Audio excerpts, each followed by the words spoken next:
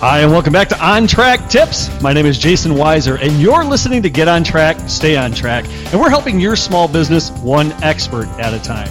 And today, our expert is Chris Brogan. And Chris is going to talk with us about storytelling for business building. And for those of you that might not know Chris is a CEO and president of a company called Human Business Works.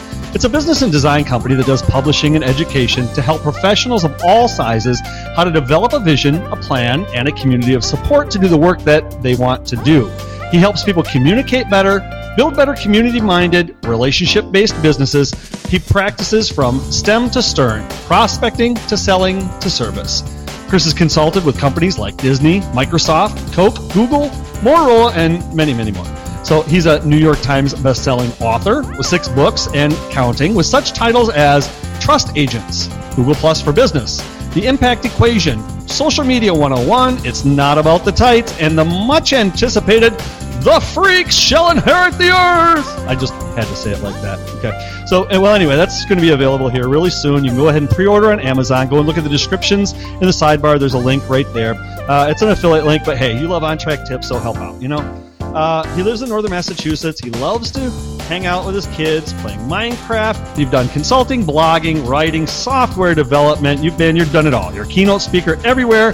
But I find it interesting that you say that you're not really interested in consulting, though it pays a really nice paycheck. And frankly, social media, not really sure you care a whole lot about it. So what is Chris Brogan really passionate about in business and in life? People. I believe that business is about belonging, and I believe that what companies really need to do most in life is really connect with the community that they have the pleasure and the privilege to serve, and provide whatever they can to support and do better business in their nature.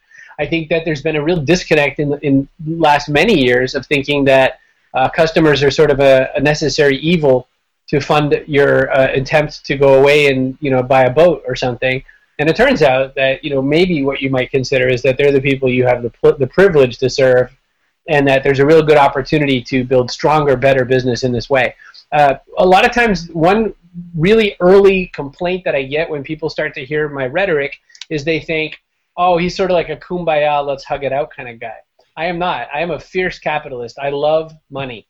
It turns out people pay you money if they like you. We buy from people we like. You know this experience. You've done it before. There is this point in buying where we do research, and then there's a line that comes down, and it becomes justification. We now are justifying. We are no longer researching. And we love to buy from people we like. I have had people guilt buy things that I sell. You give so much away free every week. I bought this course. I'm not even ready. I'm very busy right now, but I'm just going to buy this course. And why would you do that, I'd say? My job is to facilitate your business and your life. Thank you so much for your money. Maybe we should pause the course until you are ready.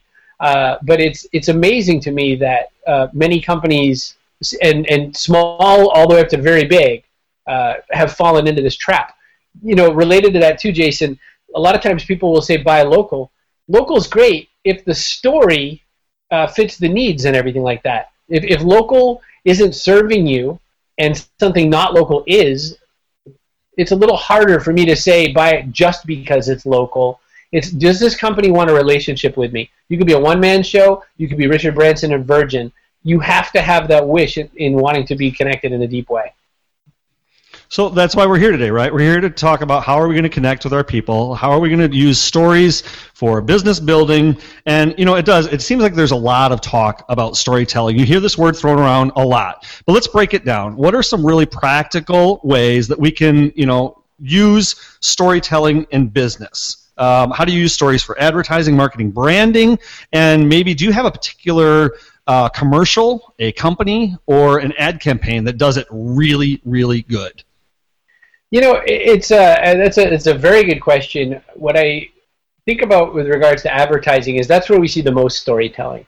The unfortunate truth is a lot of times the story doesn't really align with the experience. You get this very big, lovely, we're all your friends kind of experience on TV, and when you show up, if that's not what you actually get in person, then that disconnect usually causes an issue, right? It's a I'm thinking of the 1990s movie Falling Down with Michael Douglas, and he's in line at what should be kind of a Burger King sort of a place, and he wants the picture, which is this beautiful looking burger with like overflowing lettuce and all that, and what he gets is this smashed down couple of patties with a little bit of meat in it, and he's really frustrated about this. And I think that's what most advertising has delivered over the last many years. So we've seen good and bad of that. I don't necessarily have a company I think does it especially well, but what I love the most is when companies do something to build kind of a relationship into the advertising in a very good way.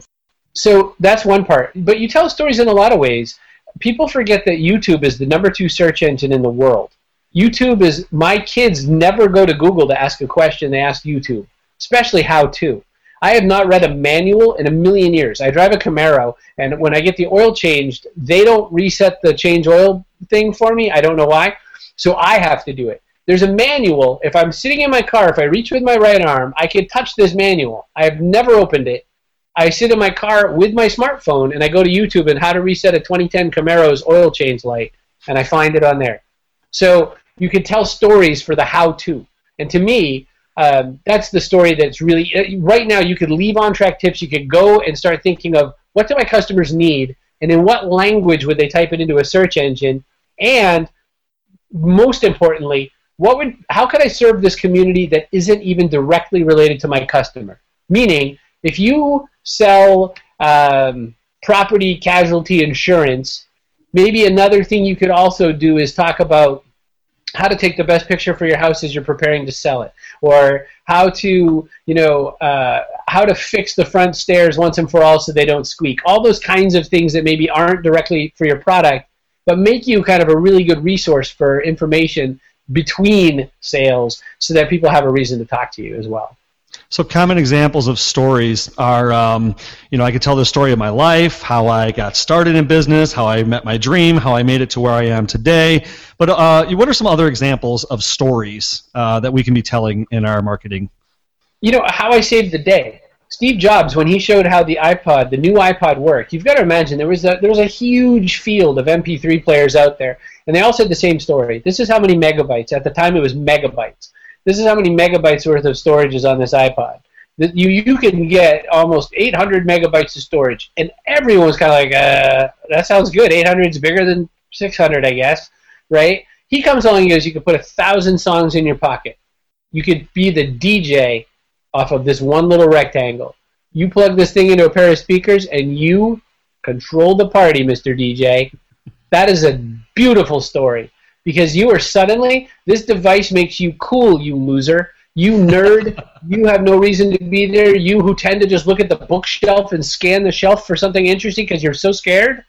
When he did it over and over again with, Steve Jobs is the easiest guy in the world to set for this, but you can do this story with a lot of things. Here's the 5-word answer to the question, Jason. Make the buyer the hero. This is what every buyer wants. If you were a husband, you want to come home with something and you're like, hey, honey, look at this. What is that? Whoa. That's the coolest thing, right? That's what you want. What you don't want is, why did you buy that, right? Business, if you're a B2B salesperson, this is always, people are like, well, we don't do storytelling in business to business because there's no humans doing that. It's all robots in business to business. The story is, did you save your boss money? Did you save your boss time? Did you make the company better? Did you do something to make the universe better around you? That is the business-to-business story you hope to be told. So, for instance, I once helped purchase several $1 million worth of gear from another company in a wireless technology job, which is an older job of mine. And what I was saying was, this will never go down. We will never have downtime because of this product. And our customers who hold us to a very high service standard will now not kill us when that happens. And so that makes me the hero. Make your buyer the hero.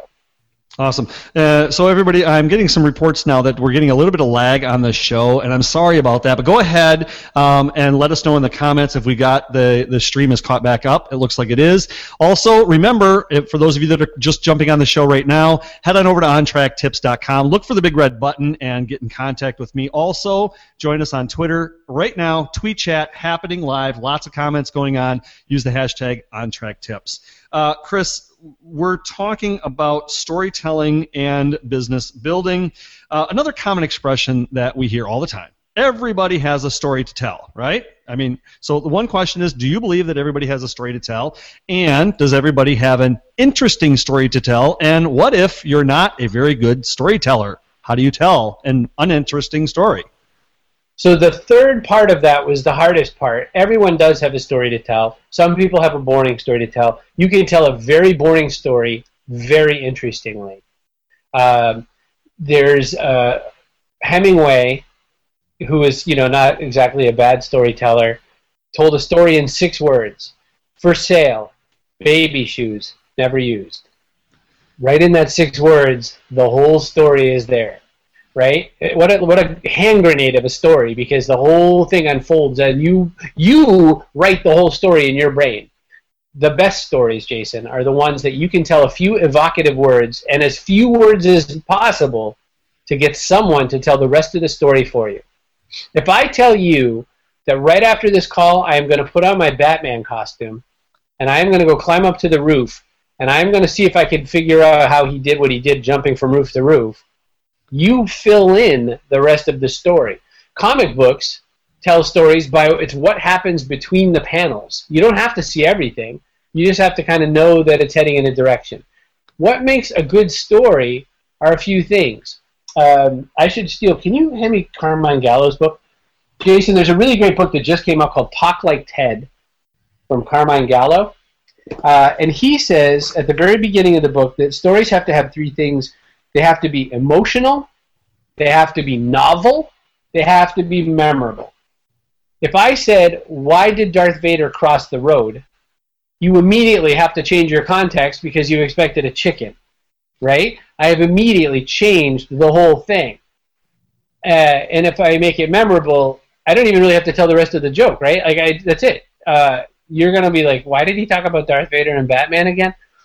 This is the deal. So I think that when telling a story, the most important part of the story is to talk to what connects to people. I'll tell you one last example of that.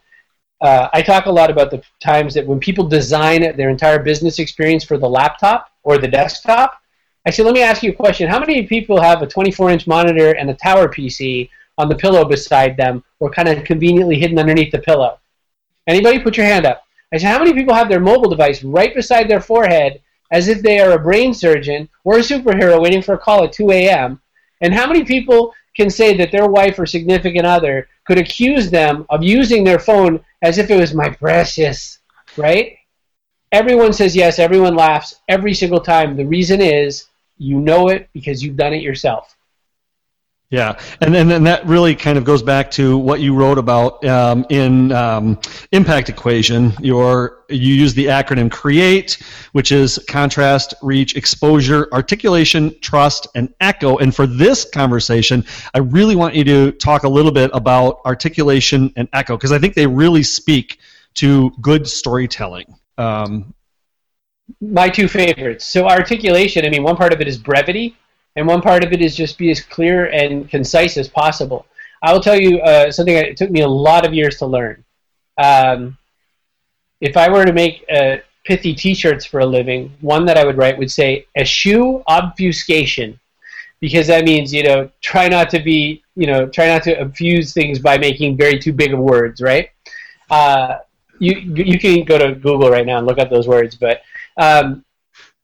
I think that I spent a good lot of my life worrying that people would think I wasn't smart, so I would use the biggest words I knew, even if they were wrong. My friends used to joke a lot because I said once, a veritable haberdashery.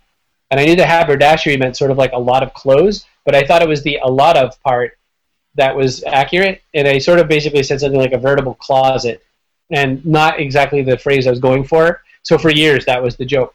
So small, easy words. Tell it to me like I'm 6 years old is what I said in the Impact Equation. I learned that from a really smart guy named Ken Hadge. I like 1 and 2 syllable words. That's my favorite. I like very short words and very short sentences. The other thing with echo, though, is it's really important that the story, like I said about the joke, the story has to really connect with the buyer. A lot of times we sell from the selling side of the table. And we sell because, this mower has a lot of power. That's what we always say. This mower has a lot of power if we're selling a mower. What we really want to say is, get the lawn cut so fast and without any effort so you can go back and watch the football game. Like, the last thing you want to think about is mowing your lawn. You could say, this mower is so lightweight that you're not going to, feel like you did a gym workout to use it. So there's all these like ways that you can kind of connect to somebody. But the other thing I think is that things like social media allow us to use echo. So around your main business talking in your conversation, you can talk directly to people.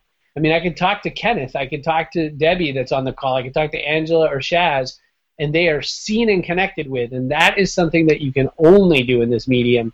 And mainstream TV does it so poorly. But to me, I can look right at Shaz and be like, hey, that's really kind of you to say those kind words to me.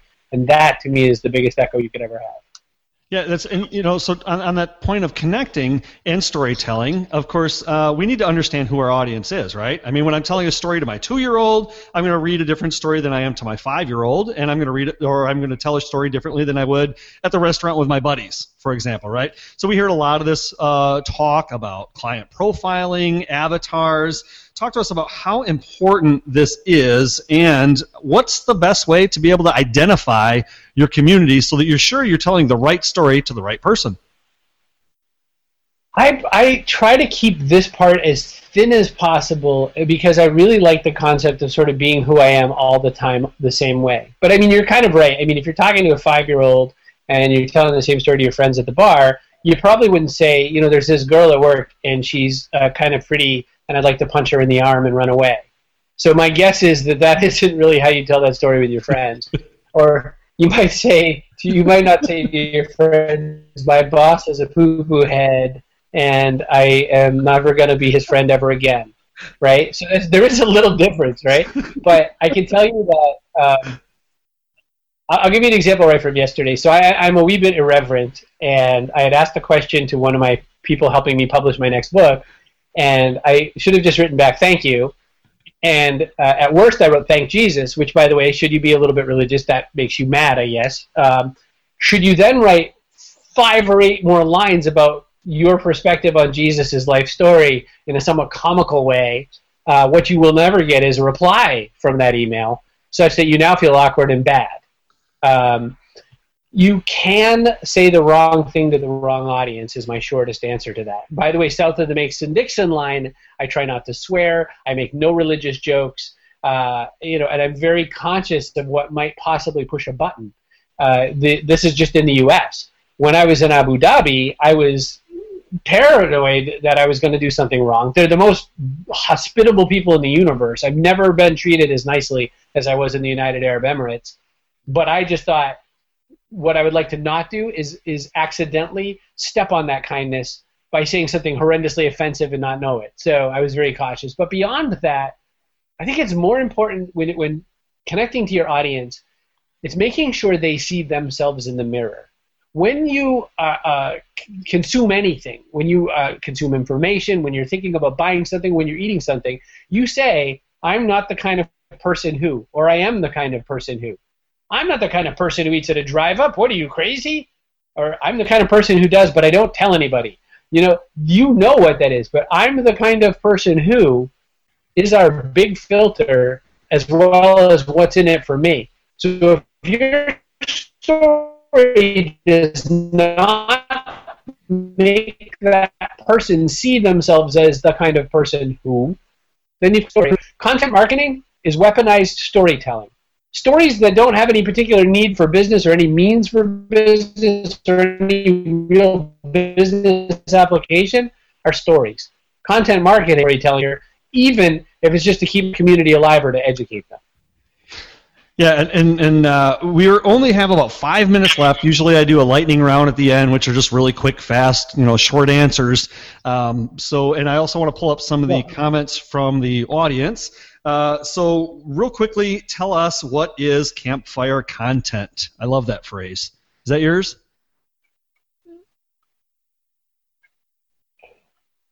Sure it is. So the idea of campfire content was that you make great content that will gather people around it like a campfire. So the idea, there's 3 in marketplace, campfire. If you've ever in real life, it's funny we talked about this, Jason, if you've ever in real life been around a campfire late at night with a bunch of people, you all stare at the fire. And that's kind of interesting for about 26 seconds.